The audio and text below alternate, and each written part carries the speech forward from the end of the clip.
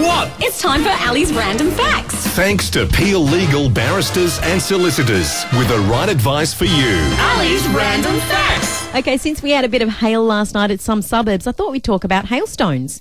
Now, a newly formed hailstone is too light to fall to the ground, so it remains suspended in the thunderstorm by its updraft. That's the fast upward wind that feeds a storm the unstable air it needs to survive.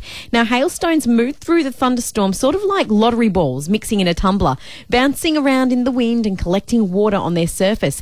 The hailstone grows as it collects water on its surface and freezes, which is a process that forms ice in layers, kind of like an onion. And then hail plummets to the earth when it's too heavy for the updraft to keep it suspended in the air. That's cool. And a bit wet. And a bit melty. And the worse the storm, the bigger the hailstones. And that's Ali's Random Facts here on the